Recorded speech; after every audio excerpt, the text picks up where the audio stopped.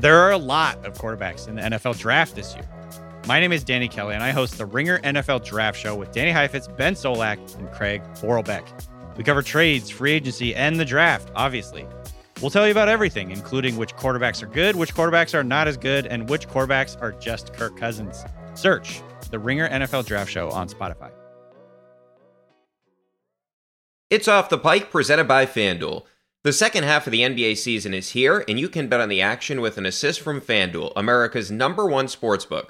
Right now, you can check the new and improved Parlay Hub. Filter by odds, sport, and bet type to easily find the most popular parlays and same-game parlays, all on one page. Plus, start betting on the Explore page and the Pulse and bet live same-game parlays for every NBA game. So download the app today and bet with FanDuel, official partner of the NBA.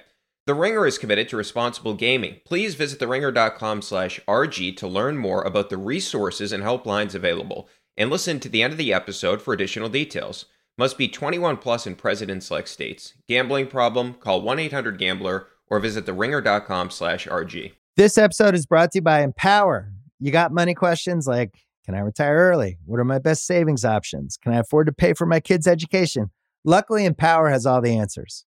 With Empower's real-time dashboard and real live conversations, you get clarity on your real-life financial goals. So join 18 million Americans and Empower what's next. Start today at empower.com. Tap the banner or visit this episode's page to learn more. Sponsored by Empower, not an endorsement or statement of satisfaction by a client.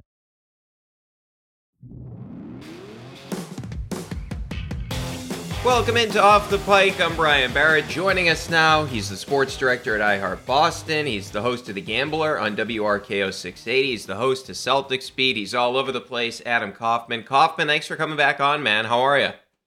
Hey, I needed some reason to justify taking a break from binging Reacher. So I appreciate you pun intended, I guess, reaching out so that I could do something a little different. Although I am eager to get back to it. Have you watched that show? Reacher, I have not. Is that the show where the guy's like super jacked? I don't know what he does, but he's show? Yeah, he's borderline superhuman. So if anyone, if you or Jamie or any of your listeners out there watched Blue Mountain State, you remember it was kind of yes. a cult classic. So the God, what's his name? Alan Richmond, something like that, I think is the star of the show. But he was on Blue Mountain State, which is when I first discovered this guy, and he was a total unknown at that point in time. And I didn't watch that when it was on. I started watching it at the very beginning of COVID and just, binge through the 2-3 seasons, whatever it was, and loved it and fell in love with this dude. And then, he's a totally different character, obviously, but he's he's like the freaking Hulk, basically. But they made those Reacher movies with Tom Cruise, and then this, is totally different. But it's fun, man. You should check it out. It's only 2 seasons so far, and I'm just rapidly blowing through this thing. Yeah, I want to start a new show. I haven't lately. I will say, I think I've seen the previews for that. Like I said, I knew how the guy was super jacked. It's on Amazon Prime, right? Yeah. Okay, yeah, that's where I've seen the previews for that. It's a quick watch too. Each season's only 8 episodes, I think. So you'll get through it. Yeah, I just, what I end up doing is I just end up rewatching episodes of Curb. That's what I do. Every time, it'll be late at night, games will be over. I'm like, you know what, I don't want to pay super close attention, so let me just throw on Curb. Although I have been watching recently a documentary. It's called The Curious Case of Natalia Grace. Have you seen that? No, I thought you were going to say, I have been watching a documentary. It's called The Dynasty. Yes. Well, I have been watching that too. I've seen all those episodes. No, that documentary I haven't even heard of. It's insane. I don't even know if you'd want it. I started it and I kind of regret watching it because it's so sad. So, but now I'm at the point where I have to finish it. You know what I mean? I have to watch the whole thing. Yeah, it's pretty crazy. But anyway, Dynasty has been awesome. And speaking of the Patriots, what hasn't been awesome is the report card they got from the NFLPA, Kaufman. Yeah. See, that's one hell of a transition. You learn that at Syracuse, Yeah. That's what you pick up in broadcasting school. Anyway, this NFLPA survey comes out. Now, last year, the Patriots were 24th out of 32 teams. You think, okay, they'll be better. They'll improve some of the stuff. And actually, no. They finished 29th of 32 teams in this NFLPA survey. Their owner, or ownership, I should say, D+, 27th. It says in the NFLPA report, club owner Robert Kraft receives a rating of 6.9 out of 10 from Patriots players when considering his willingness to invest in facilities. Treatment of families. F minus. I didn't even know F minus was a thing. Okay, Yeah. I didn't even know you could get an F minus, right? No, I didn't know that was a legal mark. Like I thought didn't either. F truly was the floor. Yeah, F minus is just adding insult to injury. At that point, you might as well just use a different letter than F. Jeez. Yeah, gave him a G. Yeah, so in terms of the family treatment, it says 1 of 12 teams that do not provide a family room during games. They are 1 of 7 teams that do not provide daycare support for players' children on game day. They're 1 of only 4 teams that do not offer either a family room or daycares. Okay, so that's not good. Weight room, F. The players feel the quality of their weight room equipment is below average. Okay, so apparently they're working on a new weight room. We'll wait and see on that. But the interesting component to me about this whole situation, I go back to just a couple of weeks ago when Robert Kraft was asked about the spending, because we found out that last year the Patriots were 31st in total cash spending, and we found out over the last decade they actually spent the least amount of money in the entire NFL for a decade. Robert Kraft says, I know there's a perception that we have held back on spending. Let me just say, for our fans, that's just not true. Look, we're blessed to have a coach in our system who is a great coach and also understood value. He ran a tight ship. Okay, so the reason we didn't spend, I wanted to, but it was Bill's fault. Now we have facilities are a problem. They are not treating families well in terms of daycare and whatnot, which I don't understand. Why can't you just have daycare for the kids like all the other teams? I go to the gym at humble brag that I go to the gym. But anyway, my gym, which is very close to where I live, they have daycare for the kids. Okay, so you can go, you go to the gym, you can drop your kids off there at the daycare in the gym. They don't even have this for the Patriots, apparently. You can't leave your kids there when you go to games. So I say all that to say this whole offseason to me, and I understand moving on from Bill and all that, right? I'm not getting into the decision of getting rid of Bill, but it does feel like there's been this, I keep calling it a smear campaign, to go after Belichick and blame him for everything. And now, like, he tried to hide behind Bill for the spending on the team. Well, what about the rest of the organization here? To me, this looks really bad for Kraft, especially since it got worse from last year. Yeah, so I'm listening to all of this and I'm thinking, all right, so how are they going to put this on Bill? Like, who's going to re-edit the final episode of The Dynasty before it airs to sit Kraft down again so that he can slide in just a quick little mention about, if Bill had wanted us to take better care of these players' families, then, we would have made it a point to say X, Y, and Z. And it is kind of nuts. And we can obviously talk about the little smear campaign or whatever else as we go on. But you're right. It doesn't look good, obviously. And there's just no way for Kraft or, be it Robert, Jonathan, anybody in the organization at the ownership level to distance themselves from the fact that this is them. I mean, you can look at, I think it's fair to a degree, a really strong degree, actually, to look at and point to Bill Belichick when you're talking about salary cap and cash spending and all of that on personnel within the organization, your players, because I do think that, after a while, and Bill certainly in winning 6 championships and reaching 9 Super Bowls during his 2 decades in New England, he earned the benefit of the doubt and then some. I think Kraft was well within his right to, when it comes to that stuff and personnel power, defer to Bill. If Bill doesn't want to spend it and feels, hey, we don't need it, then fine. And so could they have spent more? Sure, obviously, but that doesn't mean that Kraft was unwilling, because all signs really do point to Bill. I mean, a most recent example, or one of the most recent examples, like, could they have chosen to pony up a, relatively small amount of money in the grand scheme to sign DeAndre Hopkins? Of course they could have, but they didn't. They just, once again decided we're not going to give Mac Jones or our offense any sort of dynamic weapon. And I know he didn't have this amazing season, but, you're going to tell me he wouldn't have helped. So these are, certain things that do come back to Bill. But in terms of, like you said, the questionable facilities, and my God, I mean, how many times over the last handful of years has Bill Belichick gone to a road city and done his media availability and just praised up and down the facilities and the weight and Dallas. the, Vegas. I mean, Yeah. obsessed with Vegas. When they built that new stadium, Allegiant out there, and LA, SoFi, all of it, and it is true. I mean, the vast majority of stadiums at this point in time, because Gillette is 2 decades old, more, almost two and a half.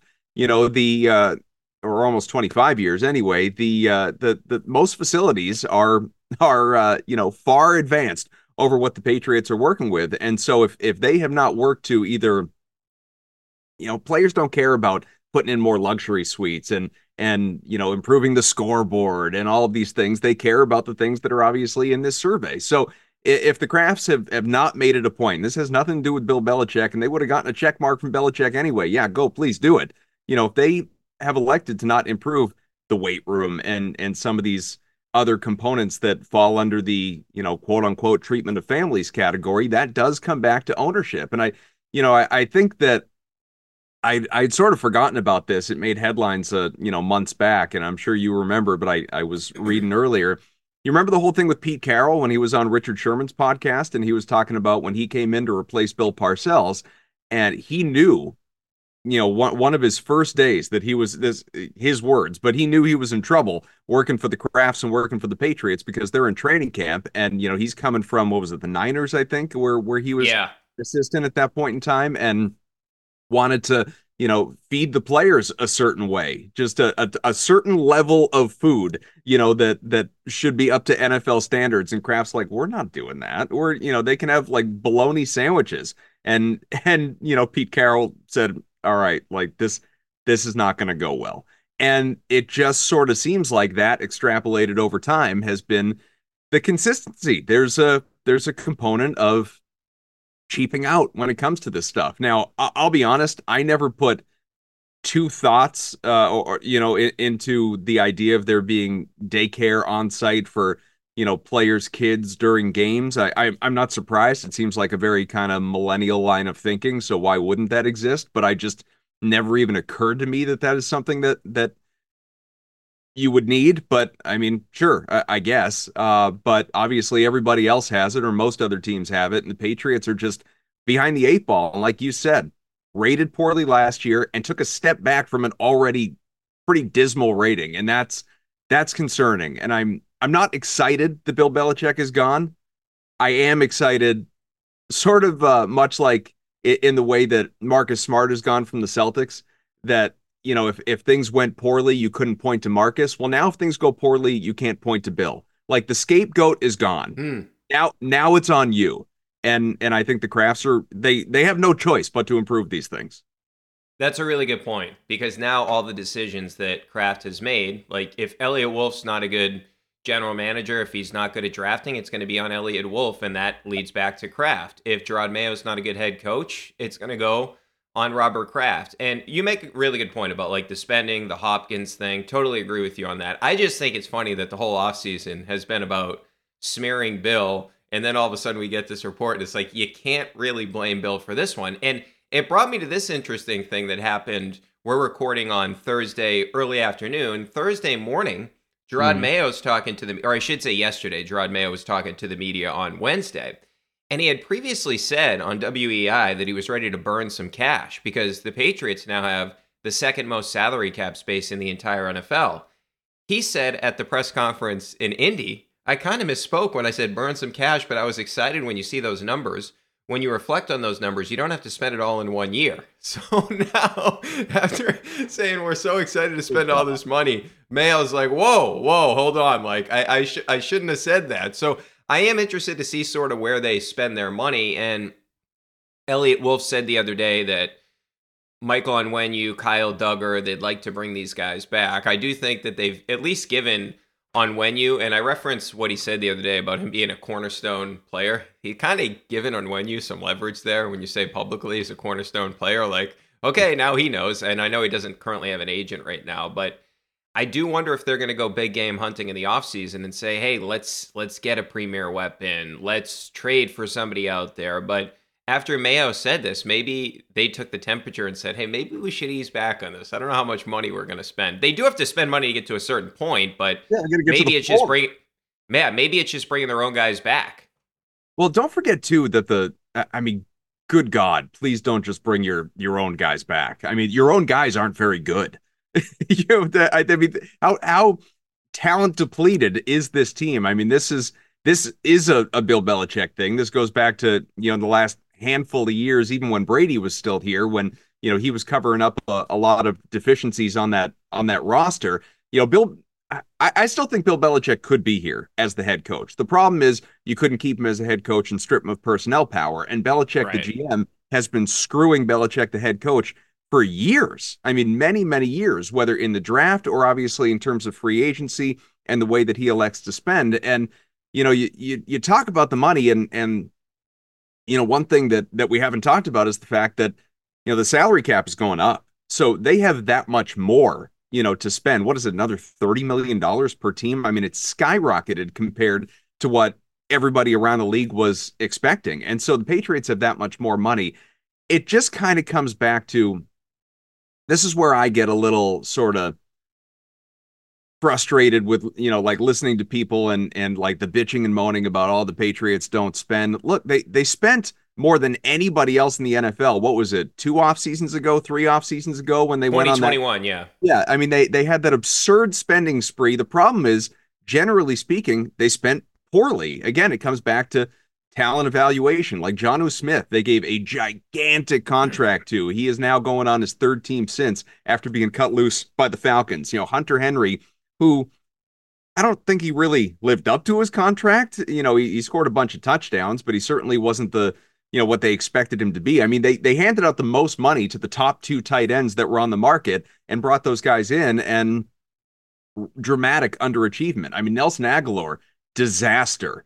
So many guys, Matt Judon is pretty much one of the only guys that really worked, right, out of that free agent. I would say Bourne. Yeah, and Bourne's contract was fair. Yeah, I'll give you Bourne, but, most others didn't. And so, now obviously here you are again, and in pretty much the exact same situation where you've got all this money to spend, you got a roster that needs all sorts of talent, you need a quarterback, and how are they going to spend it? Because they're not going to be limited financially. They can do whatever it is within reason. I mean, just like that offseason where they could overspend to get certain guys here that they really liked, they can do that again. The question is, are the right people in place? Wolf in particular, obviously, he, coming out and saying, like, I'm the final say guy. Are they equipped to make those proper decisions to bring in the right people? So time will tell on that, obviously. And on top of that I just kind of come back to how, like, what is this going to look like? What are they prioritizing? How are they looking at it all to bring it together? And it's going to be really fascinating to see, but there's nothing that limits them financially at this point in time. They have it all. They can go out, they can do it.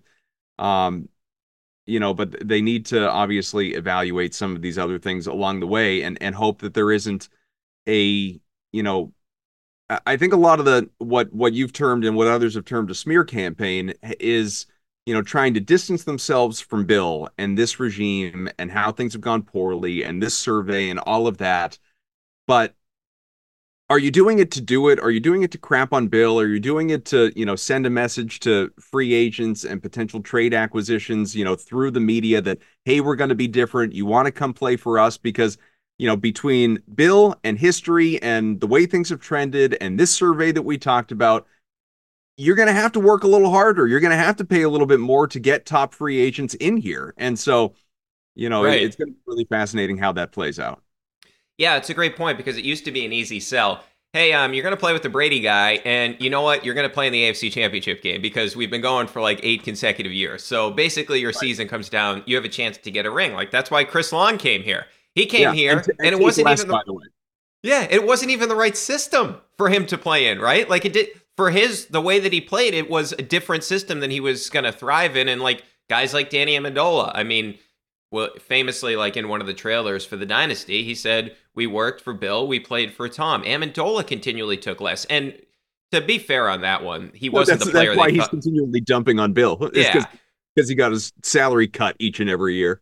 Yeah, but to be fair on that one, they thought that Amendola was going to be what Edelman turned out to be, like sort of the Welker replacement. But two things thinking about what you said, the 2021 comparison is a great one because here's the problem is if you just had that offseason where, say, hypothetically, it was Judon, it was Hunter Henry, and it was Kendrick Bourne, you'd say, okay, that's not a bad offseason to sort of fill in some pieces. But you had so much money because you know what you weren't doing? Extending your own guys because you weren't hitting in the draft, right? So that's why it's not just Kendrick Bourne, it's Kendrick Bourne and Aguilar. It's not just Hunter Henry, it's Hunter Henry and it's Jonnu Smith. So you have to fill all these different needs in free agency because of the fact that you haven't been hitting on the draft. So that's the issue. You want to go out in free agency to supplement your roster. The problem for the Patriots then is they had to go out and get all these upgrades because the roster wasn't good. The other thing that I was thinking about is... Just real quick, to that point, maybe back me up on this because I'd have to look up the stat. I feel like I heard something the other day, like the last player, high round pick, not necessarily first round, but let's say top 3 rounds, the last high round pick that the Patriots had that actually got a second contract, that got signed beyond his rookie contract, wasn't it like Daron Harmon? Like it's been a while. I mean, this team, it's one thing to say they need to hit on the draft. I mean, this team annually misses in the draft. I mean, to a remarkably frustrating and obviously organizationally deteriorating degree. Yeah, well, I think when you look at first rounders, you'd probably have to go all the way back to Dante Hightower in terms of first round guys they extended, right? Because Gronk obviously is a second round pick. I'm trying to think, who did they take in the first round the year? Oh, Devin McCourty, right? So maybe it would have been Devin McCourty. Wasn't Devin McCourty the same draft as Gronk? I'm trying to think off the top. Yeah, because I think they drafted McCourty, Gronk, Aaron Hernandez all in the same draft. So I think you would have to go back to that point in time to look at when the last time they extended one of those guys. Yeah, and Harmon, if Harmon was even right, if I'm right about that, he was the 2013 draft. So obviously those guys you're talking about were before that. Yeah, they were the 2012 draft because he had a nice stretch there where it went cold for a while. After Bill started really well with some of the draft picks he had, the Matt Lights of the world, like the Vince Wilforks of the world in 2004. And then it sort of dipped off. Now Logan Mankins in 2005. We can go through, like, he had some really nice hits early on. And then they really did recover at basically from 2010 to about 2013, 2014. They had some good drafts in there where they had Dante Hightower, they had Chandler Jones, they had Gronk, as I mentioned, they had McCourty, they had James White after that. Like, they had some guys that would be... You know who else they had? They had Ernie Adams, they had Nick Caserio. Yes. You know what? Like, once it was just up to Bill, that's when everything went to shit, if I can say that here. Yeah, you can say that. You can swear on this pod. Good. We're swear friendly. I get curse friendly. Although my mother, when she listens to the pod, she says, Brian, I don't think you have to swear. I'm like, all right. So I'll try to swear less. But anyway, yeah. So just getting back to that point is just, I feel like if you're just supplementing and getting a couple of pieces to add, it's fine in free agency. But when you have all this money, usually it either means you're a very young team or you haven't drafted well. In the case of the Patriots, they hadn't drafted well. And the other thing that I was just thinking here as we're talking about this, and I'm not defending this ownership group because I defended them for years and then they've completely lost my trust, the Red Sox. Can you imagine if the survey came out for the Red Sox like this and we found out for 10 years they were last in cash spending? The reaction to John Henry would just be unbelievable. And look, they deserve all the criticism. They don't spend, though, and that's in a sport with no salary cap. Right, but I'm saying to be dead last, imagine if the Red Sox were dead last and they had a report card like this compared to the Patriots. I just think, and like I said, I'm not defending John Henry. Please go sign John. Please go sign Jordan Montgomery, John. Please, that's also, all we're looking sell for. The team. That would be nice, too. At this point, I mean, you got all these other teams you're concerned about. That would be nice, too. Although Sam Kennedy did emphatically come out and say that's not happening. Love it or hate it. Yeah, but... Yeah, it's a good point. Yeah, love it or hate it. That's a great thing to say. He is so bad talking to the media. It's unbelievable to me. He's been thrust into a role that he shouldn't be in, is the bottom line. I like Sam. He's a good guy, but he's not the one who should be the mouthpiece for this disaster. But that's a whole other. Him and Tom Warner have both come out and said things that they've later had to. Warner didn't apologize. He tried to re-explain it, the full throttle thing. And Sam Kennedy legitimately had to apologize to the comment he said about, like, basically when he went after the fans. But I did want to get to now, if you look at this, the third pick, I've heard this narrative now. I heard Dan Orlovsky say it on ESPN. A couple of other analysts have said the Patriots shouldn't draft a quarterback because they're not ready to draft one. I don't really subscribe to that theory because if the quarterback's there and you think he's a franchise level quarterback, you take him no matter what the roster looks like, right? To Trevor Lawrence, the Jaguars thought the same thing a couple of years ago, and their roster wasn't ready to compete. And 2 years later, they were competing, right? And I'm not saying like whoever this quarterback is going to be Trevor Lawrence or anything along those lines. And I don't even think also, Trevor Lawrence is what team drafting in the top 5 of the draft that needs a quarterback is ready to compete? That's why right. you So need like a quarterback. Yeah. So Washington's so much better to compete than the Patriots right now. I completely agree with you. I'm just saying like people have pointed that out. But for me, I think they need to take a quarterback in the top 3. And I do wonder like if how the Patriots board is sort of going to grade out, because we had this report yesterday on Wednesday that essentially Bill Belichick really liked Jaden Daniels. I don't know if that's true or not, but I would be comfortable with Jaden Daniels or Drake May. And now it seems like there's some momentum from Washington to take Jaden Daniels with the number 2 spot. I like the idea of both Drake May or Jaden Daniels. And Drake May's one of these guys that can make all the throws. He can move. He can throw on the move. I think he's more athletic than because Jaden Daniels is so athletic that nobody's going to match his athleticism like at the quarterback position in the draft. But if you go back and watch some of Drake May's runs, they're ridiculous. Like, he's a better runner than Caleb Williams is. So I'd be cool with either one of those guys. And then if you come back, like Elliott Wolf, one of the things they did in Green Bay, they nailed second-round receivers, right? If Keon Coleman from Florida State somehow dropped to the second round, or somebody like Worthy or Mitchell at Texas, one of those two guys is probably going to go really early in the second round. Now, obviously, they need other positions too, tackle and whatnot. But the thing that stuck out to me about what Elliott Wolf said, he said weaponize the offense. So I'm thinking either via free agency or in the draft, they're going to go after a top tier weapon as well. Like, to me, if they drafted Drake May or Jaden Daniels, number 3, and then they got a receiver at the top end of the second round, or even if they traded back in and got one, I would be fired up. That's sort of the plan that I want is, hey, if this is a long-term rebuild, like Elliott Wolf is basically talking about, no, and I mean, he didn't say exactly long-term rebuild, but he said that basically this isn't a quick fix, to paraphrase what he's saying. That's the type of stuff I'm going after. If I'm the Patriots, I want a receiver to go along. We've seen this all the time where recently we've seen teams draft young receivers to go with their young quarterbacks. When the Bengals drafted Burrow, they also drafted T. Higgins in the second round, and then they drafted Jamar Chase. We saw it with Tua. They drafted Jalen Waddle, and then they went out and they, of course, traded for Tyreek Hill. So this is sort of something we've seen across the league, is getting a young receiver to go with your young quarterback. So I'm going to circle back, but I want to make a Celtics comparison here to all the way back in the, early on in the Brad Stevens regime. And I'm talking about Brad, the head coach, not Brad, the president of basketball operations. And remember, they have all these Nets draft picks, and, we're coming up on the Marcus Smart draft, and they've got the 6th pick. And at that point in time, you were probably the same. I'm doing this, a whole bunch of other people, definitely people across the media are doing this.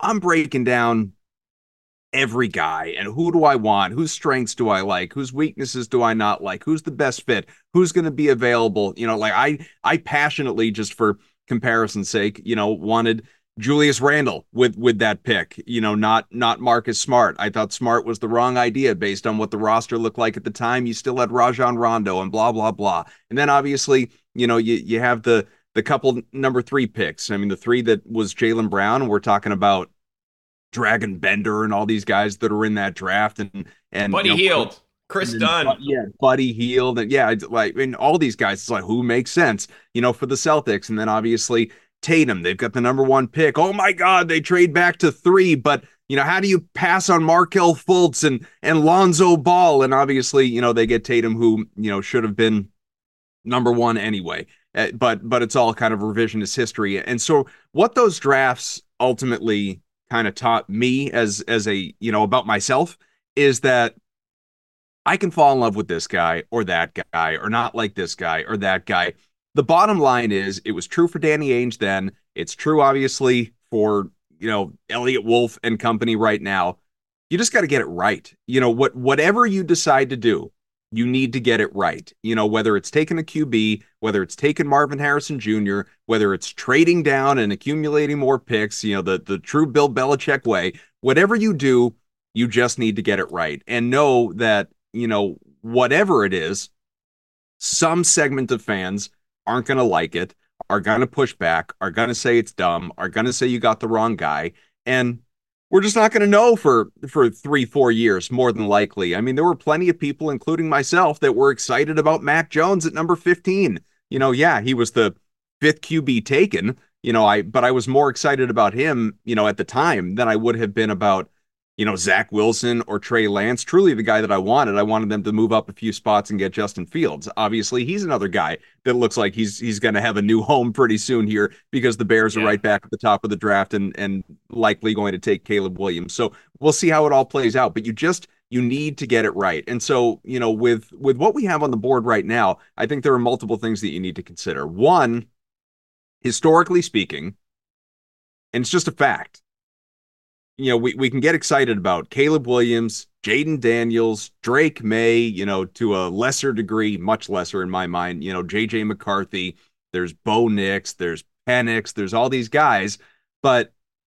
more than half and the majority are, one, not going to be any good, two are going to flame out and not be, like, for every Peyton Manning, there's a Ryan Leaf, right? For every, like, Drew Bledsoe, there's a Heath Meyer. For, more recently, Trevor Lawrence, who's not even elite, by the way. He's not the second coming of Peyton Manning, like everybody said. But for every Trevor Lawrence, there's Zach Wilson at 2. For every, last year, for every Bryce Young, there's CJ Stroud. Like, this is just how it goes. So, odds are, like, if the QBs go 1, 2, 3, boom, boom, boom, 2 out of the 3 are probably going to suck, in the long term, or be very average anyway, and maybe one will be that star, that superstar. And so, I would push back, like you said. I think they need to take a QB at 3. I would say I want them to take a QB at 3, but I don't think you have to. I think if we're trusting in Elliott Wolf and company, and they're looking at it and saying,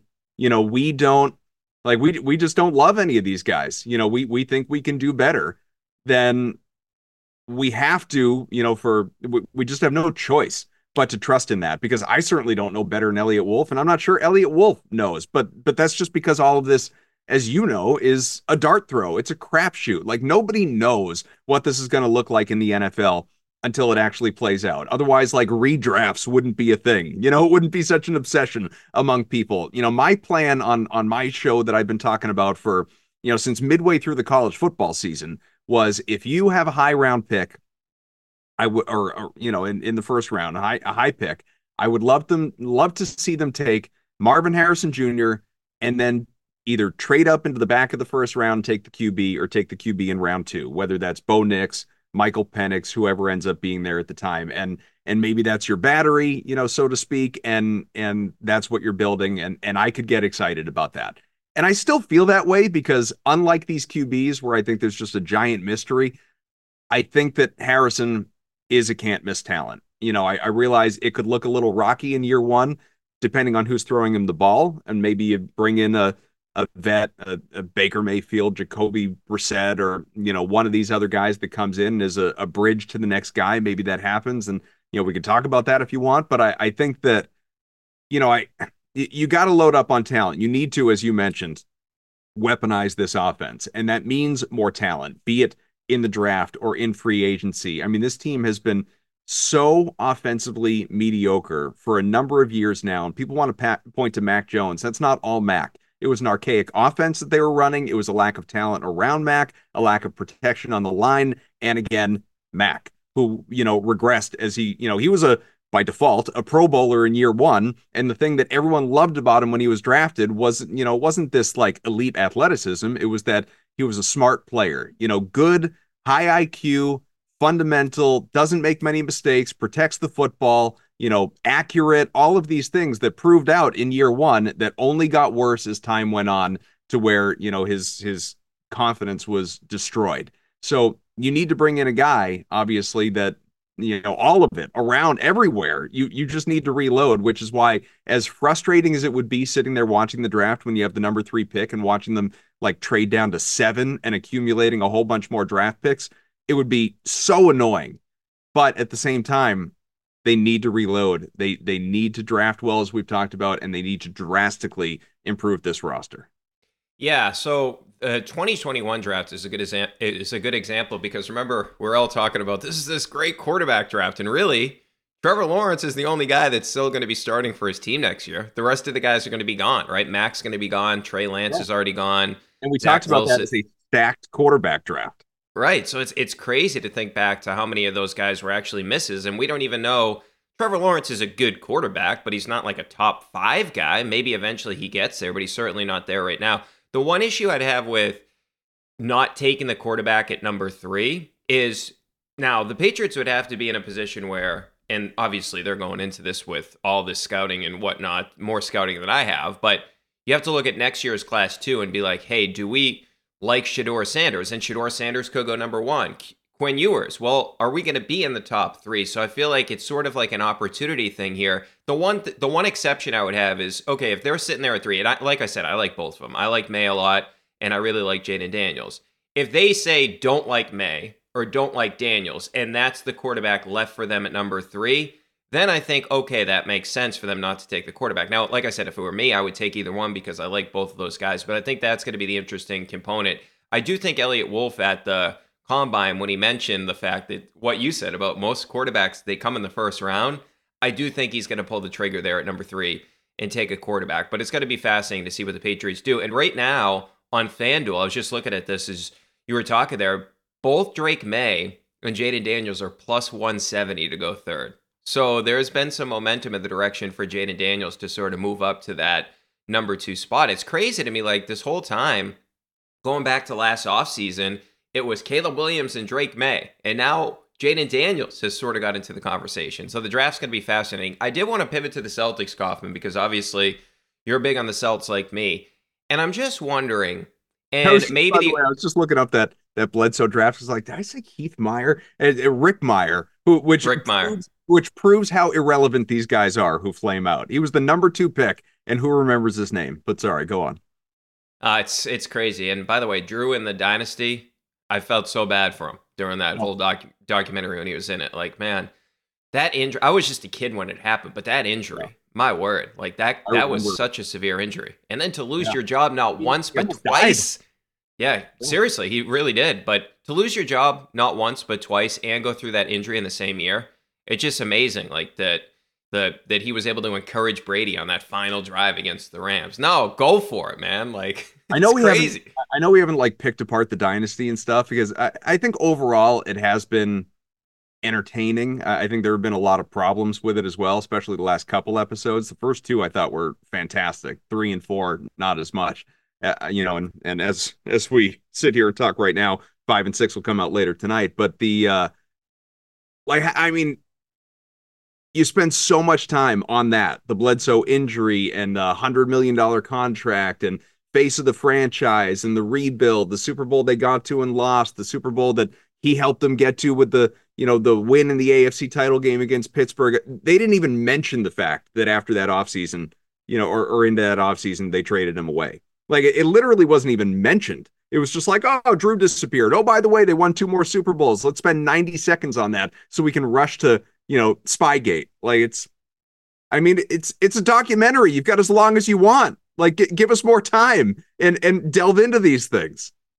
Well, so I've had the director on, Matt Hamachek, weekly recapping the episodes. And so I asked him about that, about like the 03 to 04, that they didn't, like a lot of Patriots fans are wondering why that winning streak wasn't covered, or I asked him about like the Manning-Brady rivalry. Like we didn't really go through that too much. And obviously Manning versus Belichick too. Remember, like that was the whole thing. Manning couldn't beat Bill. That's why it was such a big deal in 2006. But one of the things he said is just in terms of they have so much stuff like that they have to figure out how it all works in terms of the storyline. Like going back to that, he told us that they had a ton. They could have done a whole episode on Teddy Bruschi's stroke with him and his wife. So it's really difficult to put it all together. That's why for us, like Patriots fans, I think 03, 04 covering that would have been cool for us. But I also think you have to think about this isn't just for Patriots fans, right? Like this is for the fan in a different part of the country that's watching this. And I feel like you don't need to give 03, 04 a whole episode. Give it 5 minutes. No, that's fair. But I just think like to me, it's more compelling to go from, okay, this is how they reached the top, and then go into, okay, this is '07. Here's the controversy. And that's why I just think I do understand why they did it that way. I know Patriots fans are like upset about it, but I didn't have a problem with the way they did it. I knew people were going to be mad about it when it came out and there wasn't much on the '03 and the '04 thing, but I didn't. I thought they made the right decision when it comes to that. And we'll see. Like, I don't want to get into too many of the episodes that haven't come out yet. I wonder what Patriots fans are going to think about the rest of the documentary, because I think that it gets juicier and juicier as we go on, right? Because then there becomes more and more controversy, different controversies throughout the dynasty. So have you already seen them all the way through? I've seen them, yeah. Oh, okay. I didn't know that. Yeah, so I've seen the whole thing, and it gets juicier and like the next one of the next two episodes is going to be very difficult for Patriots fans to watch. I'll say that, and I think you can. Well, it's the Hernandez episode is coming, right? Yeah, that episode, and I'm not giving too much away. I'm not giving any details, but it's chilling. I'll say that. Yeah. And there's a couple of guys in that episode that I didn't think would be in the documentary, which I guess that's a surprise too, just because of their relationship with Hernandez. Get buckets with your first bet on FanDuel, America's #1 sportsbook. Because right now, new customers get $150 in bonus bets with any winning $5 bet. All right, and I'm looking at a same-game parlay for the Celts and the Mavericks coming up on Friday night. Tatum, 25 points. Tatum, 8 rebounds. Porzingis, 20 points. Porzingis, 2 made threes. And Kyrie, 20 points. That is 5 legs for you. That's $150 back if your bet doesn't win. Bet on all your favorite NBA players and teams with quick bets, live same-game parlays, exclusive props, and more. Just visit FanDuel.com/Pike and shoot your shot. FanDuel, official sportsbook partner of the NBA. Must be 21 plus and present in select states. Gambling problem? Call 1-800-GAMBLER or visit TheRinger.com/RG. First online real money wager only. $10 first deposit required. Bonus issued as non-withdrawable bonus bets that expire 7 days after receipt. See terms at sportsbook.fanduel.com. All right, so I want to transition to the Celtics for a second because I think the ultimate answer is I'm trying to figure out when Mazzulla is going to get credit for anything with the Celtics team, right? Because I certainly had my issues with Joe in the postseason last year, and I think ultimately that's where he's going to have to prove himself because he made some odd decisions in the Atlanta series with the rotation. Grant's out of the rotation, Hauser's in, then Grant's in, and then Hauser's out. I always go back to game 1 against Miami when he had Pritchard on the floor when Butler was out there, which is like, this is Jimmy Butler. He knows what he's going to do. He's going to call up the defender and get Pritchard switched on him. So he certainly had some issues in the postseason. But I'm also sympathetic looking back now to the fact that he got put in this position. He didn't have his own coaching staff, right? He took over Ime's coaching staff, and he basically jumped over all these guys, right? All the guys on the staff. It's like, hey, the guy that was in the second row is now the head coach. That's a very difficult position, right? And then the whole Marcus Smart thing, that was bizarre, right? Because Marcus Smart was sort of the first guy in this new Celtics regime, if you will, going back to the draft that you referenced, where they took him right around where Julius Randle went. And then, so he was closing out games instead of Derek White. And now we've seen Derek White is one of the best fourth quarter players in the NBA. And I was screaming about it all last year. And I think what the Celtics thought at the time, people within that organization, I think they thought, let's not fight this battle right now during the regular season with Smart, right? Because this could be a major issue with the team because he's considered to be the leader of the team. Let's wait till the postseason.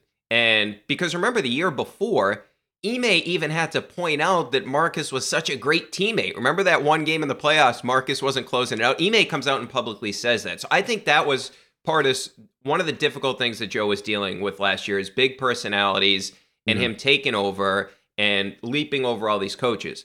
But I just look at some of the things they do in terms of, he always mentions the margins.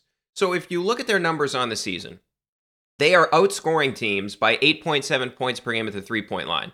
This is something that people criticize Joe for the threes. We saw the other night when they had to go to the basket, they had to get to the free throw line. They did it when basically you had an opponent in Philly that's like, hey, we're taking away the three. They did that.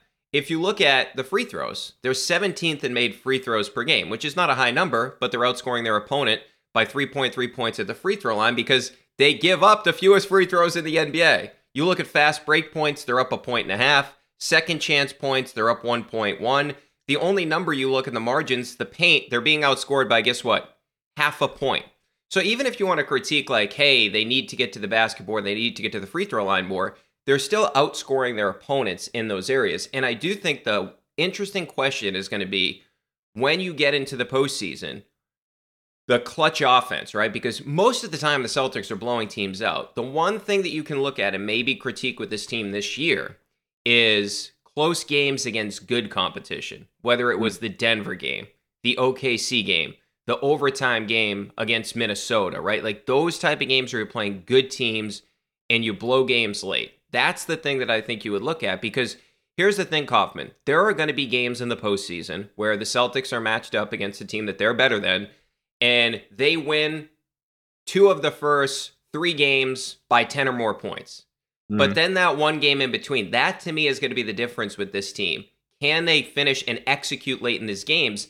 And here's the thing about this team this year, there's no reason they can't. They have everything at their disposal now because of what Porzingis brings, because of what Derek White can do in the pick and roll game. It's all going to be about, do they make the right plays late? And that's, to me, the most compelling question. And really, I don't think Joe can answer any of those questions until he gets into the postseason.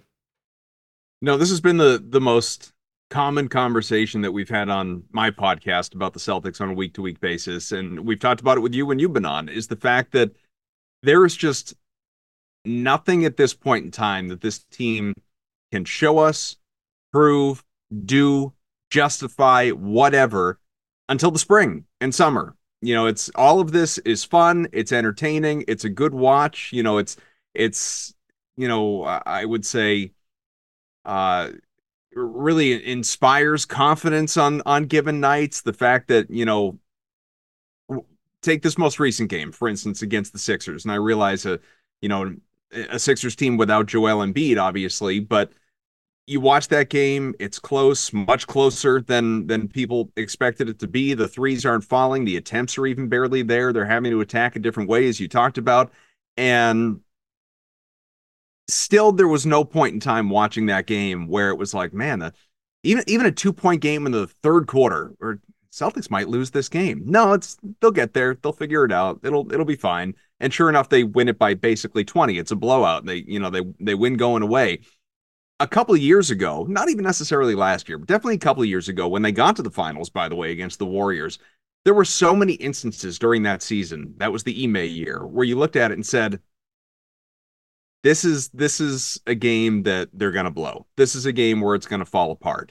And we just have fewer and fewer of those now as time moves along, as, Tatum and Brown obviously mature, and it's clearly their team, their stars, they're all stars, they're all NBA players, a superstar in Jason Tatum, a consensus top 5 guy, maybe top 3, definitely someone who, he's not the MVP, he's not, but he'll get votes, he'll get some recognition there.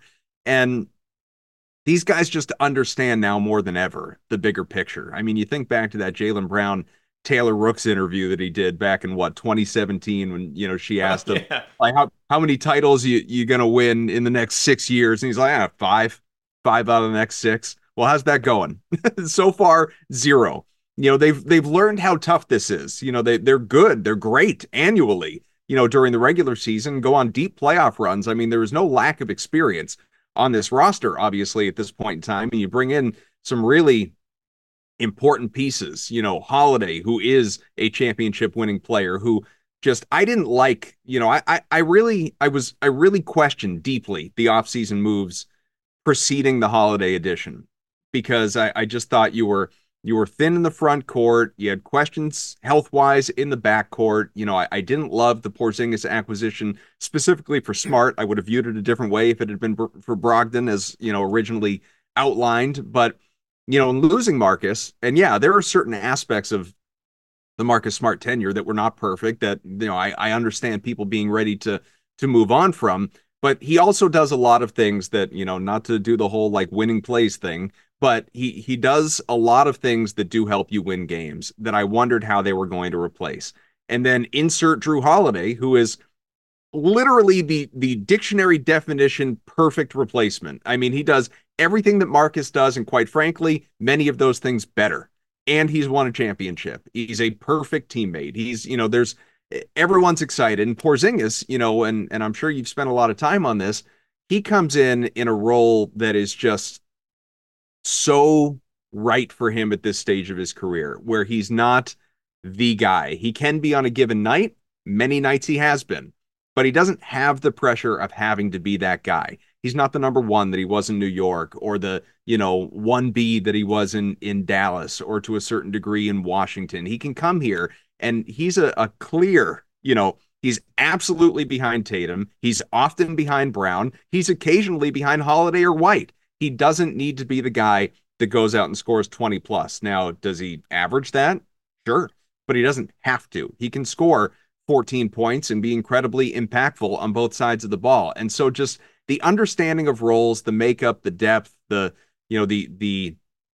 going back to Joe, the rotations, like it's all working. It's all been great. They're 8 games up in the East. They're going to be the 1 seed. There's not going to be any sort of like chicken and beer like collapse here. Like it's done. They're going to be the 1. And there are, Joe was asked about it by Abby Chin post game. Like, what does that mean to you? He said, it doesn't matter. And that is the right mentality, because it doesn't matter. They're not hanging banners for being, up 8 games in the East on March 1st or whatever they're going to sit at in a day or two. It's about, the advantage there is, and he knows this, is obviously being able to, potentially rest guys down the stretch and be as healthy as humanly possible going into the playoffs when you need, you can manage minutes and everything like that as we inch closer to that, because you're not fighting for seeding. But even if they had to, I don't think they would be, because they've learned over time that that's not the most important thing. It's not setting up a certain matchup, as much as we'd all like to avoid Miami. It's not, about, making sure that you're a certain seed. It's just getting in there healthy, rested, ready, refreshed, all of it. And I think they will be. And so, yeah, Joe is not getting enough credit, to your point. And I just think this mix is great, but we've elevated at this point in time to where it's title or bust. It's anything less than a championship. And I know some people don't like they think it's more nuanced than this. I disagree at a certain point. Anything less than a championship for this group is a failure now. That wasn't the case necessarily last year. It certainly wasn't the year before. Now it is. This team is definitively, top to bottom, the best team in the NBA. Now, obviously, that projects health in April going into the playoffs, which we can't predict sitting here now. But if they are then, what they are now, roster-wise, then there's no excuse. Yeah, and you mentioned the Heat there. It's interesting to me. They're going to play the Nuggets as we're recording. It's now 1:00 on Thursday. They have a rematch, the Heat do, against the Nuggets in Denver, of course, of the finals. They've won 5 straight before that game. They go into Sacramento, and they don't have Jimmy Butler. They don't have Tyler Hero, and they beat the Kings. I've said on multiple occasions, the Kings are the biggest frauds in the NBA. I mean, they've barely outscored teams with Sabonis on the court, and they've been terrible defensively. But anyway, getting back to my original point, is that Heat team, the reason Porzingis is here is because of Bam, right? Because Bam could screw up your offense because he can cover everybody on the team. So now the Celtics say, hey, when we play the Heat, it's almost like they want to show off Porzingis. Let's hit this button and give Porzingis the ball. You cannot switch off him. Like, Bam has to cover Porzingis, which makes your offense more devastating. I would not be looking forward to a series against Spoelstra, Butler, and Bam, but that certainly is the reason that Porzingis is here. And then I think the interesting thing you mentioned with Drew. So I did this whole thing the other day on my pod about Drew's offense and the spot-up game, how his offense has completely changed with the Celtics, and I give him a ton of credit for that because he's just doing whatever basically the team needs. But the other reason I give Drew credit and I give Mazzulla credit is they get the Celtics get this unbelievable defender in Drew Holiday, one of the best defenders of his generation, especially at the guard position.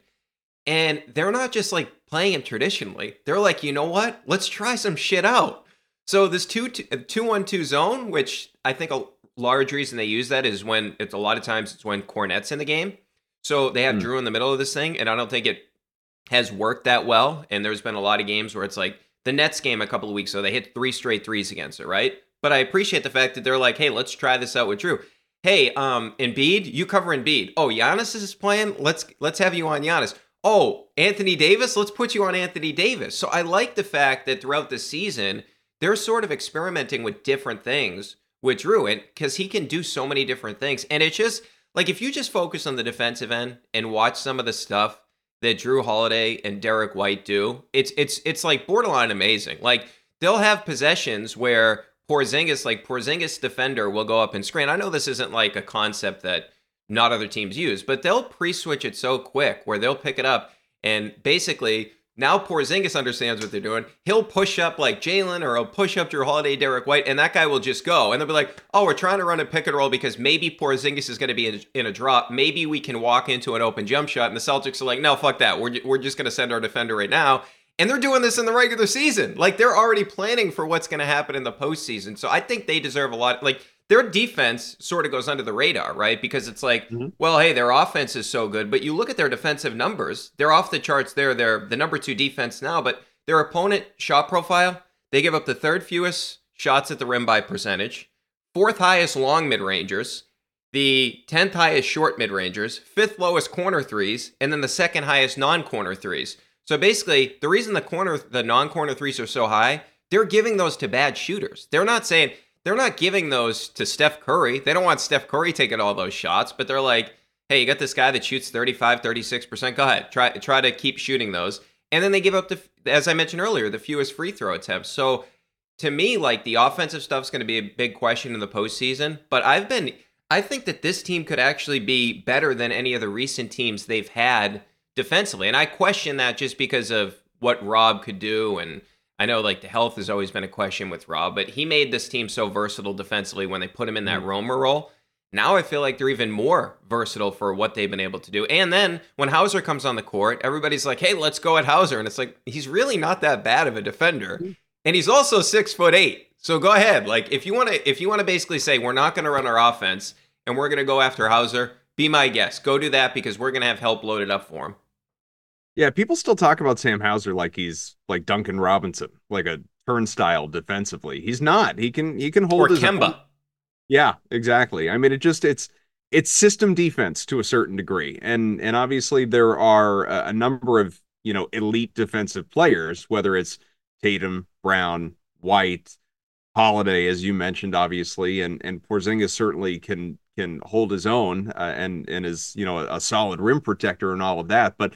And Horford, is still doing it at an advanced basketball age. But these guys, they're individually incredibly talented defensively, but as a team, to your point, in the bigger picture, they are elite. And this is a team that is consistently in the top 3 defensively in the NBA for many, many years, going back to Ime and Brad before that. I mean, it doesn't matter almost what the roster looks like. The scheme, while it's evolved, they just continue to get the job done on that side of the floor. I'm more curious, and I think a lot of people are, about the offense. I just have this expectation that the defense is going to be there.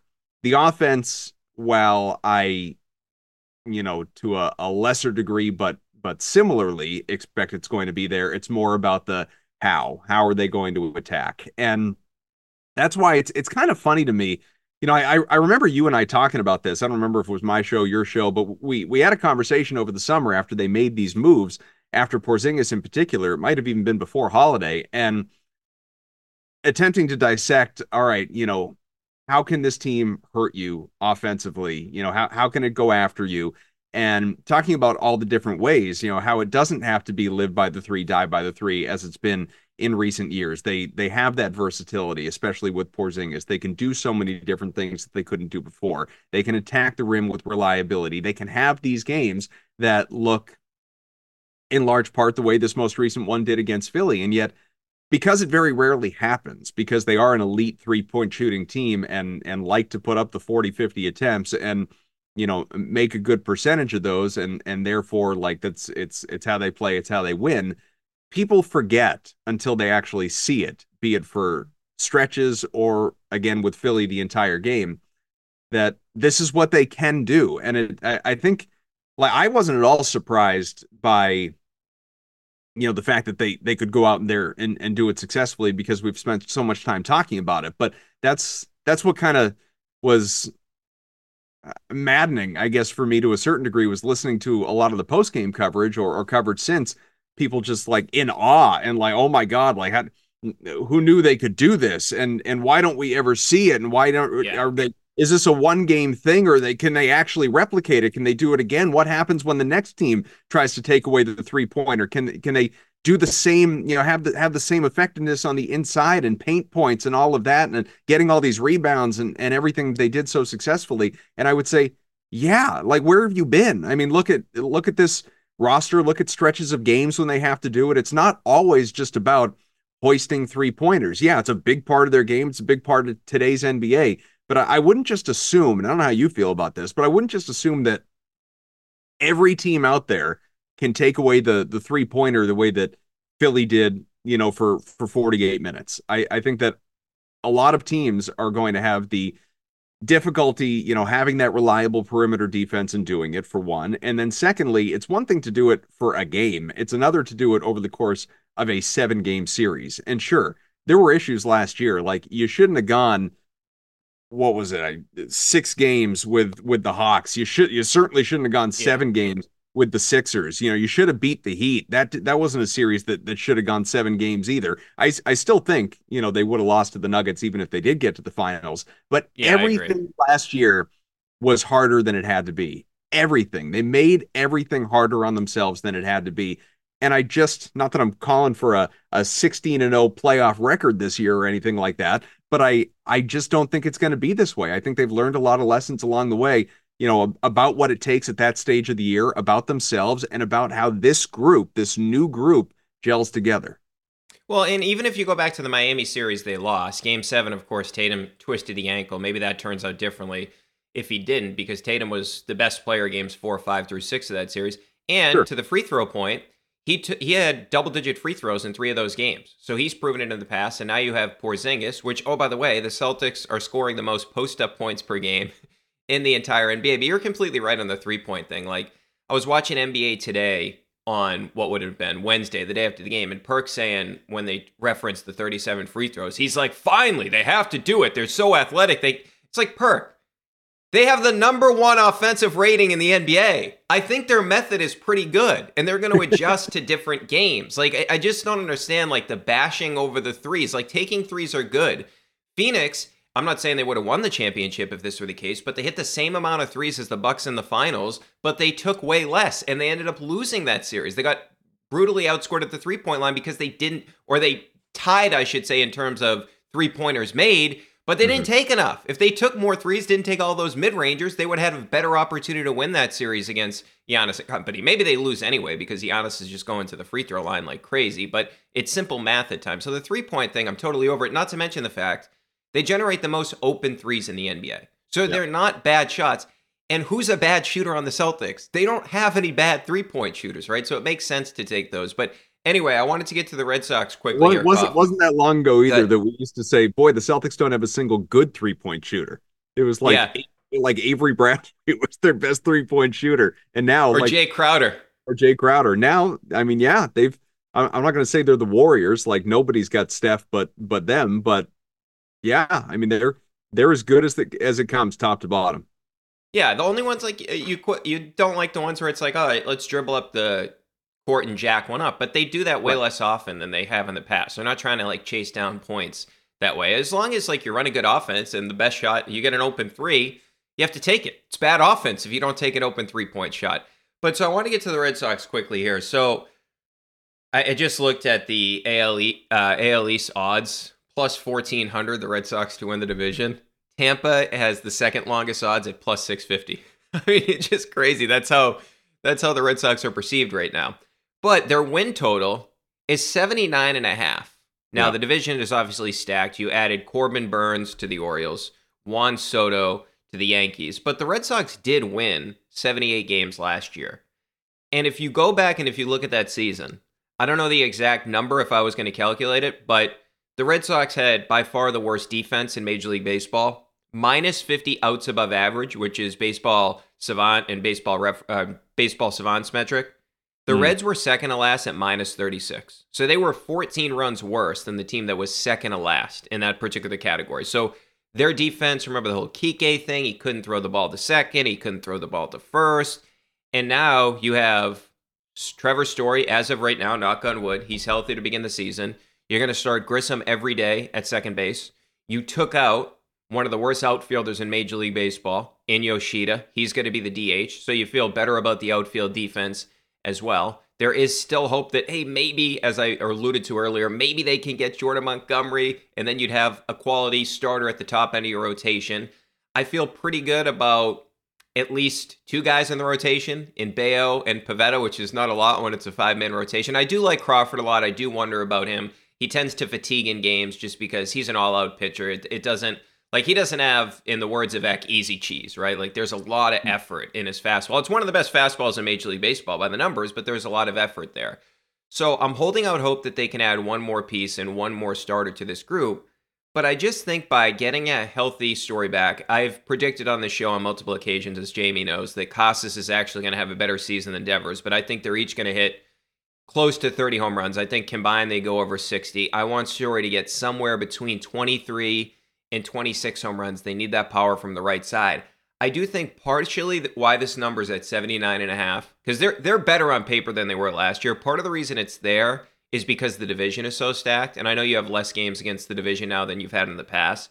But I think they're going to go over 75.5. I don't think that's an awfully difficult number for the Red Sox to get to. And the reason I would take it now, if I'm looking to make some money on this, if I tend to gamble a little bit, right? If I'm a gambling man, which I tend to be. 75.5 or 79.5? 79.5. Sorry. I may have said that backwards. 79.5. But because, like, to me, that's very different because I mean, I'll let you go on, but I think they're going to be under. I think under 79.5. Yeah. But the reason I would take it now, if I believe they're going to do it, is because if they sign Montgomery, it feels like this is a game of chicken between Scott Boras, Montgomery, and the Red Sox. And I will point this out, and I know it's a different regime. The Red Sox have won a game of chicken against Boras in the past. They did this with JD Martinez in 2018. Remember, JD Martinez, they were trying to make it sound like he had this big market.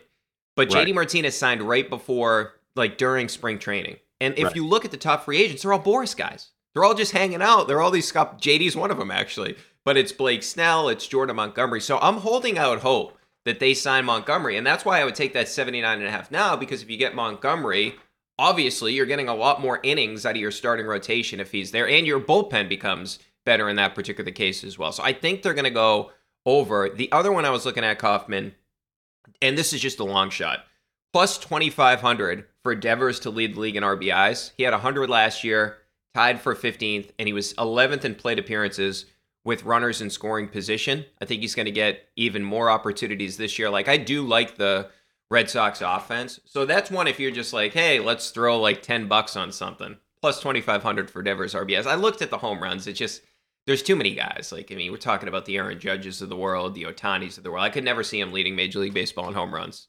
I'd love to be wrong about that. I just don't see it. No, in fact, I would probably go, I think his total's 33.5, something like that. And I'd probably be inclined to go under that, to be honest. I think that, excuse me, I think 30, like you talked about, is certainly within reason. Is he going to go for 35? Seems unlikely based on what this lineup looks like and you know, protection around him and in terms of, you know, the amount of like good pitches he's going to see. And we'll see. I mean, maybe the lineup would be better than I expect, but you know, I don't think it's all that impressive on paper. You know, so last year I went over and got hooked, and I'm still fucking pissed about it. And like, you know, thinking back, you know, down the stretch of the season, there was like a dozen games left. They needed 4 wins to get to the over or whatever it was. I mean, I might be fudging some of that math, but it's somewhere in that vicinity. Like they had to just literally not like bottom out and they would cash the over. And I remember I was talking to, you know, name drop. I was talking to Jonathan Papelbon about it. He was on my show, and I said, like, how do you feel? Like, do you think they can, you know, you think they're going to get to the over? And he just goes, nope. I said, really? Why? And he said, well, is Bayo starting every game? Because if Bayo's not starting every game, they're not getting there. And then so it's like, you know, they go out, they lose a Bayo start. It's like, well, we're screwed, you know, sure enough. And again, got hooked. So I look at the 79.5 this year, and I just think they're going to go under. I think that they are. Yeah, I've been amused by sort of this local Boston movement among people. I've seen like the slips on social media, people placing the bet at ridiculous odds that the Red Sox will have the worst record in all of baseball. It was like plus, I don't even know. You probably have it in front of you. It was like plus 4,000 odds or maybe even longer than that. I don't think that's going to happen. I just think the 79.5, that vicinity, it makes sense. You know, they're probably a 75 to 80 win team because they are perfectly mediocre, just like they were last year. They're not good. They're not bad. They're devastatingly in the middle. And you mentioned obviously the structuring of divisional games being different, than it was for all those years when you're, seeing your division rivals almost 20 times per season. Imagine, because this division is so stacked, as you noted, imagine like what that over under total would look like if it was still set up that way. Like their total might be 72.5, because most people would just assume that the Yankees, the Orioles, the Blue Jays are just going to beat the crap out of them all year. And that may happen, but it just will happen in a fewer number of games. So yeah, I just think they still have so many question marks. They don't have anybody that scares you in the rotation. I can already freaking hear the, like Liam Hendricks, trade deadline acquisition because he's pitching for the first time coming off the injury list. It's such a Red Sox thing to do. The offense, I mean, you're right. If they have any chance at being, a team that gets to the over, I'm not even talking about like flirts with a wild card spot. They need to have a obviously a career year, but more than that, like a great season out of Tristan Casas. He needs to be, he's not like going to be in the MVP conversation or anything, but he needs to, really turn a corner, get to that next stage of his career and be a, 1A to 1A, 1B kind of situation with Rafael Devers. They have to be that. If he isn't that guy, if Trevor Story, is generally as bad as he's been since he got here, and I hated that sighting at the time, I hate it even more now, then, it's just disaster. And I do think, like the thing that on my gambling show that we talked about a lot throughout last baseball season that I think probably will hold true this year as well is we had this running joke with the Red Sox, like, how do we bet the Red Sox tonight? Just go over. Just go over on the runs. Doesn't even matter what the total is, go over on the runs, because this team can score, but they're sure as hell going to give up a lot of runs too. So, you're going to get a lot of those like 7-5 games one way or the other. And I just think this year is going to be pretty similar. I think they'll put up some runs. They'll cash their team overs and all of that, but game overs, because the pitching staff is, at least to me, so uninspiring, so unimpressive. And so, we still have all these injury concerns, even without Chris Sale here, that they're going to give up a ton of runs. And this is going to be they'll flirt with that total, and they'll be a 76, 77 win team. And we'll be talking about how they don't spend. And it's so irritating. It's so disappointing, honestly, just as a fan, as a Red Sox fan, to look at it and say, like, I hate when Sam Kennedy or Tom Werner, and not John Henry doesn't even speak anymore, but when any of these guys look at it and say, well, I mean, who's won more championships than the Red Sox in the 21st century? Well, you're right. You have won 4 World Series titles. You snapped the 86-year drought. Nobody has won more than you since the turn of the century, without a doubt. It's also been unmitigated disaster since you last won in 2018, other than that one year, where you got back to the ALCS. Other than that, it has been awful. And people are just clamoring, begging ownership to sell this team. And it just further shows, like, what have you done for me lately world that sports is. But also it's about the bottom dollar now for that group. It's Fenway Roush Racing. It's the Pittsburgh Penguins. It's Liverpool. It's the pursuit of a basketball team. It's Fenway Game. It's all of this stuff. And it just feels like the Red Sox, who gives a shit? And it's for this market, in that sport with no salary cap, where you print money as an organization, you will still find like more Red Sox hats across the country than, most any other team in the league other than the Yankees, probably. It's like, live up to your responsibilities at this point in time. Spend the money that you have and don't just allocate it elsewhere. And like, I at least I give Sam Kennedy respect for, no one must feel more vindicated right now, Barrett, than Chaim Bloom. And Chaim Bloom was not good at his job. But at least now that we're seeing, like, with the very next guy, who's a very similar guy, albeit played the game, and Craig Breslow, but analytically driven and, Ivy League and all of that, people are knowing. It was never said when Chaim was here, but it's being said now with Breslow. He's got constraints. He can't just go out and do whatever he wants. That was the issue with Chaim, and within the constraints that he didn't do a good job. Now we'll see if Breslow can, but there shouldn't be any freaking handcuffs to begin with, and that's the problem.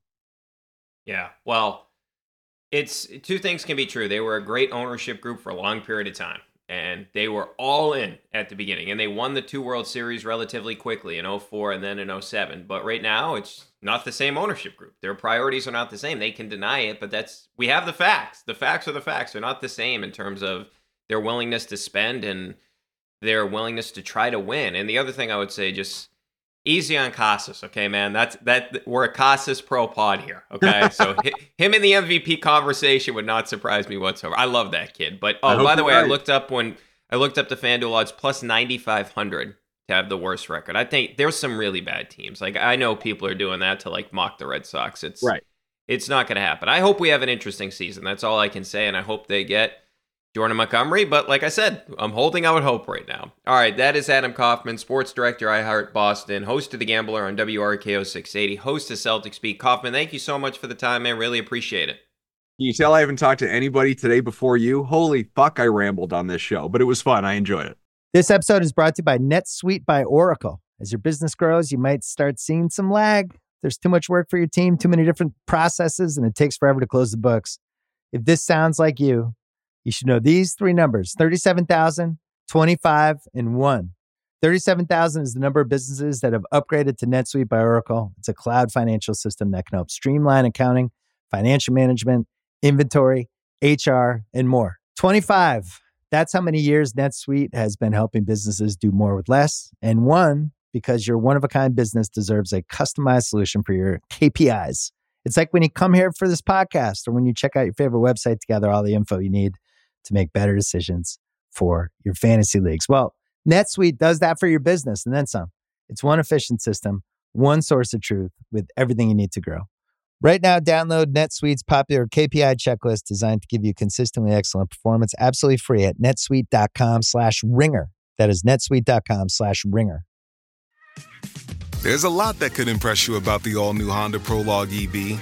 True, it's got class-leading passenger space and clean, thoughtful design and intuitive technology. But what really sets the Prologue apart from the competition is that it's more than an EV. It's a Honda. Honda, the power of dreams.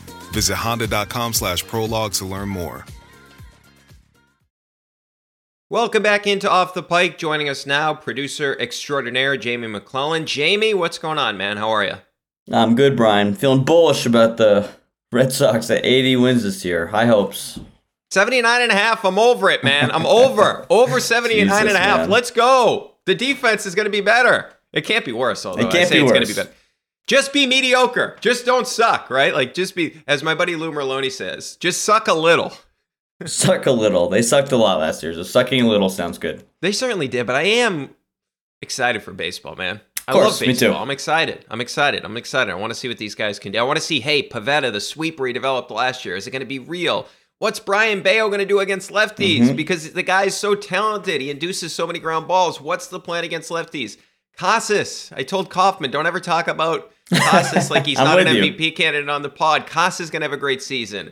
Rafi, I dug through the numbers a couple of weeks ago. We did a Metric Man breakdown. Like, the numbers in the first half that weren't as good as the second half, it was a luck thing more so than anything else. The hard hit rate was top 10 in Major League Baseball. His numbers should have been better. He had some really bad luck last season at points. So I'm excited about the offense. Trevor Story healthy, so we'll see.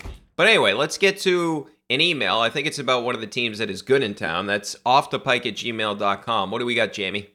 This is from Martin. He took a bit of exception, I think, to some of the love fest you gave Luka the other day. He's writing, he writes, sure, he's a generational talent, speaking about Luka, and a top 10 player easily, but you can't have the third best MVP odds or even be in the MVP discussion when your team is the 8th seed, or even the 6th seed, or the 5th. I think they're the 7th seed right this second. That's ridiculous. I don't think Tatum has a statistical case to be MVP, but he's got to be higher than Luka. If those two players swapped, you really think the Mavericks would be worse than the 8th seed, or that the Celtics would be even better? I think there's probably a case where the Celtics would be even worse with Luka because of his style of play.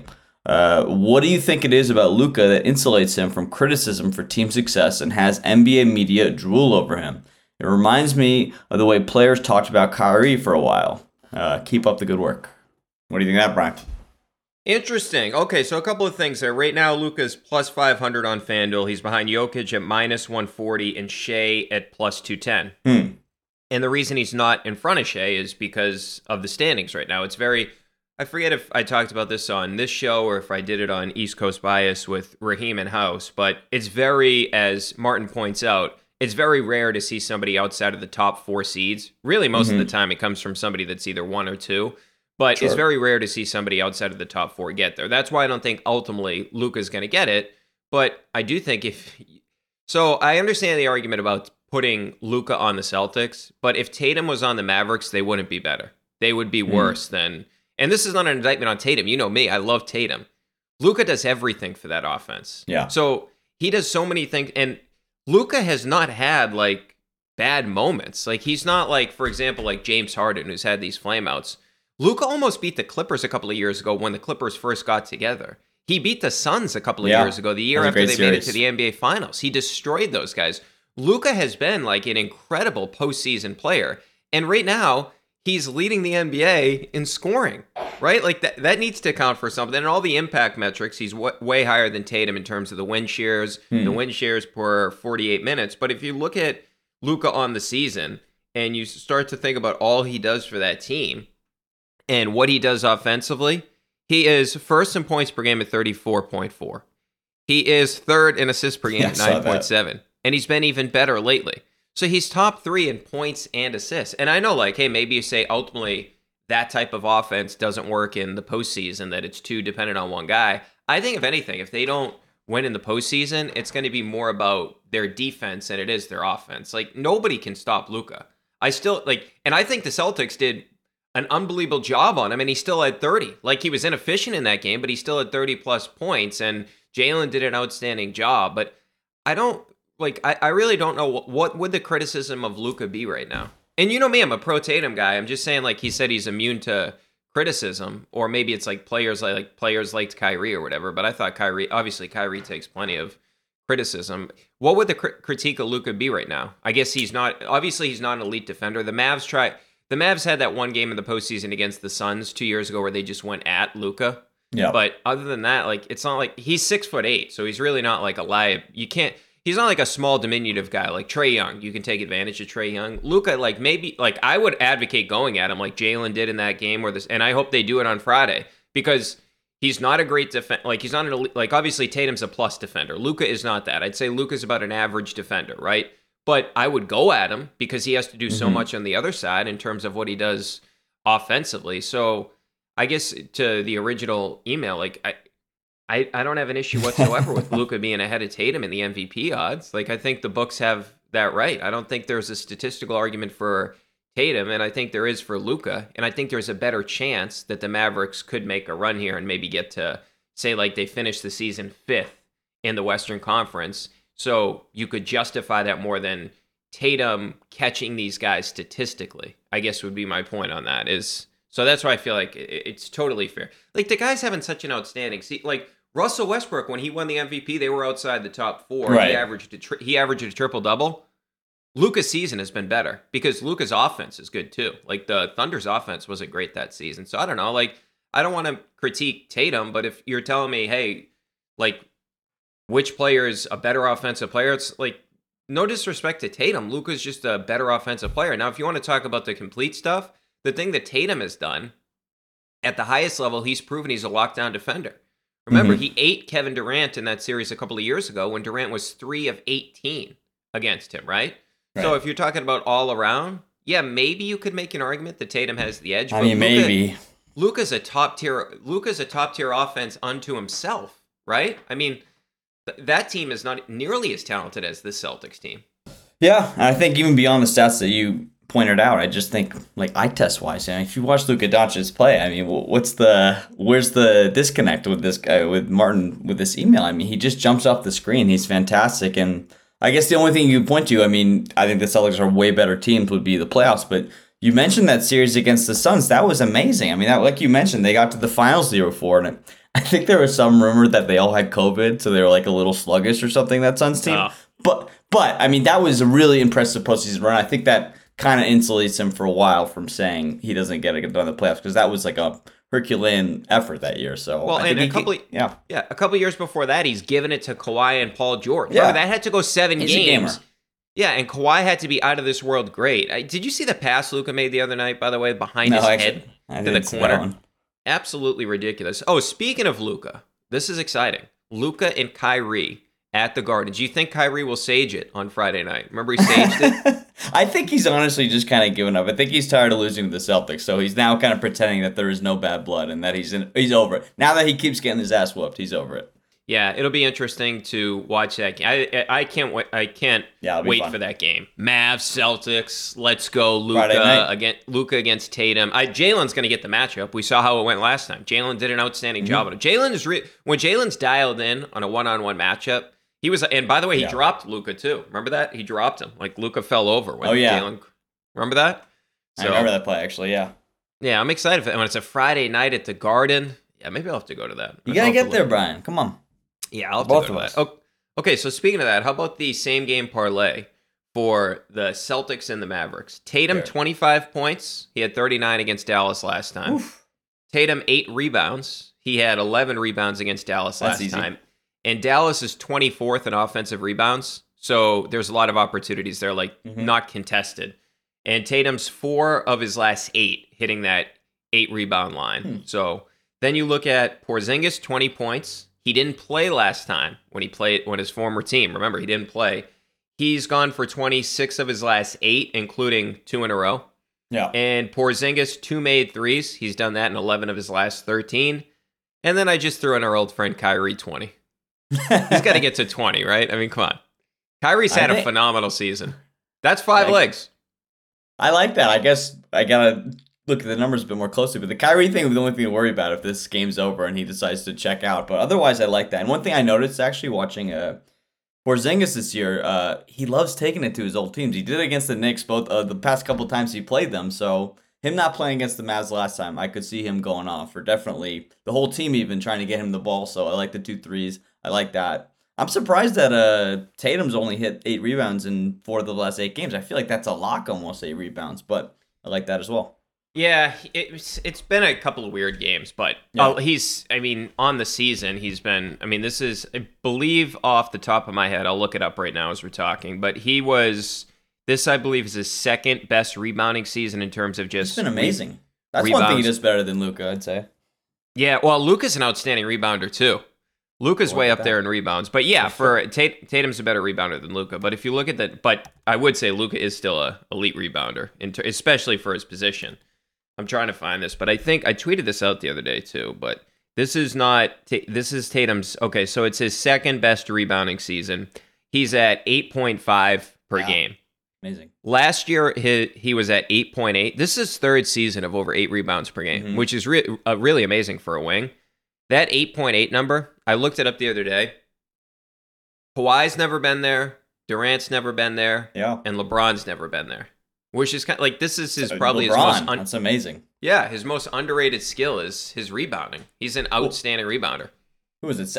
Bill Simmons on his podcast with Russillo on Sunday. They were talking about how, they could almost play him as like a power forward center in some situations, especially with his, he added some muscle this year. I mean, he looks like a physical force out there, and it's showing up on the glass. Yeah, and his rim numbers are way better this year. All these guys...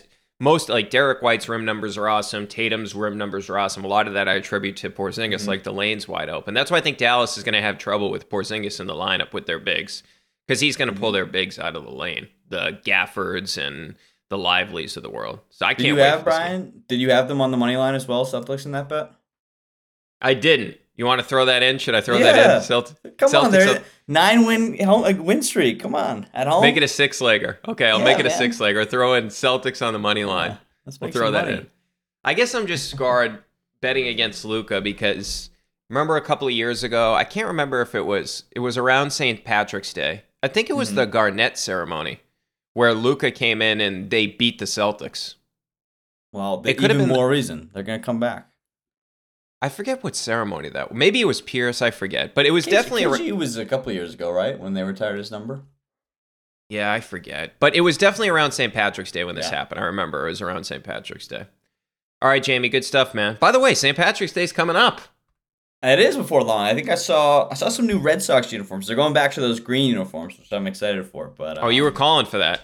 I am calling for that. So yeah, I want those to replace their dumb, yellow jerseys that everyone loves. But whoa, you don't like those?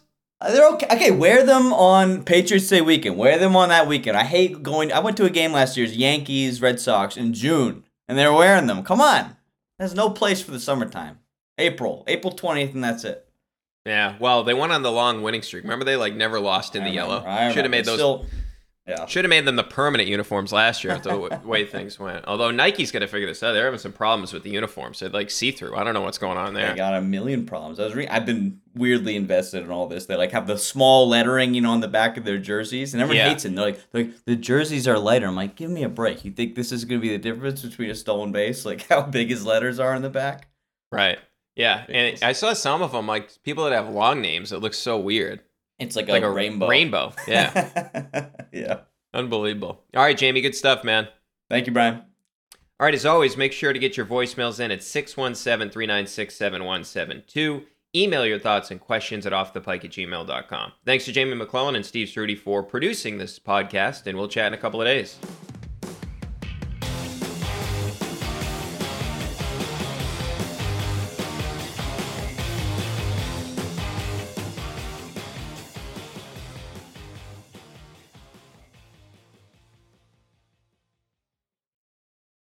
Must be 21 plus in present and select states. FanDuel is offering online sports wagering in Kansas under an agreement with Kansas Star Casino, LLC. Gambling problem? Call 1-800-GAMBLER or visit FanDuel.com/RG in Colorado, Iowa, Kentucky, Michigan, New Jersey, Ohio, Pennsylvania, Illinois, Tennessee, Vermont, and Virginia. Call 1-800-NEXT-STEP or text NEXT-STEP to 53342 in Arizona, 1-888-789-7777, or visit ccpg.org/chat in Connecticut, 1-800-9-WITH-IT in Indiana, 1-800-522-4700, or visit ksgamblinghelp.com in Kansas, 1-877-770-STOP in Louisiana, visit mdgamblinghelp.org in Maryland, visit 1800gambler.net in West Virginia, or call 1-800-522-4700 in Wyoming. Hope is here. Visit gamblinghelplinema.org or call 800-327-5050 for 24/7 support in Massachusetts, or call 1-877-8-HOPE-NY or text HOPE-NY in. This episode is brought to you by Lululemon. Guys, if you're ready for a new pair of pants, try one of Lululemon's ABC pants. They're made to make you look and feel good. And there's lots of different styles to choose from. My favorite, because I walk around LA every day, I like the joggers. I'm not jogging, I'm just walking fast. But if you're working out, I would try them out. And if you want something a little sleek, maybe business-like, maybe try the ABC Slim Fit trouser. But I am a joggers guy. Once COVID happened, I was just like, I want to wear jogging pants and joggers and all kinds of soft pants as much as I possibly can, especially when I'm working out. Ultra comfortable and versatile. ABC pants are really in a league of their own. Buy a pair right now at lululemon.com.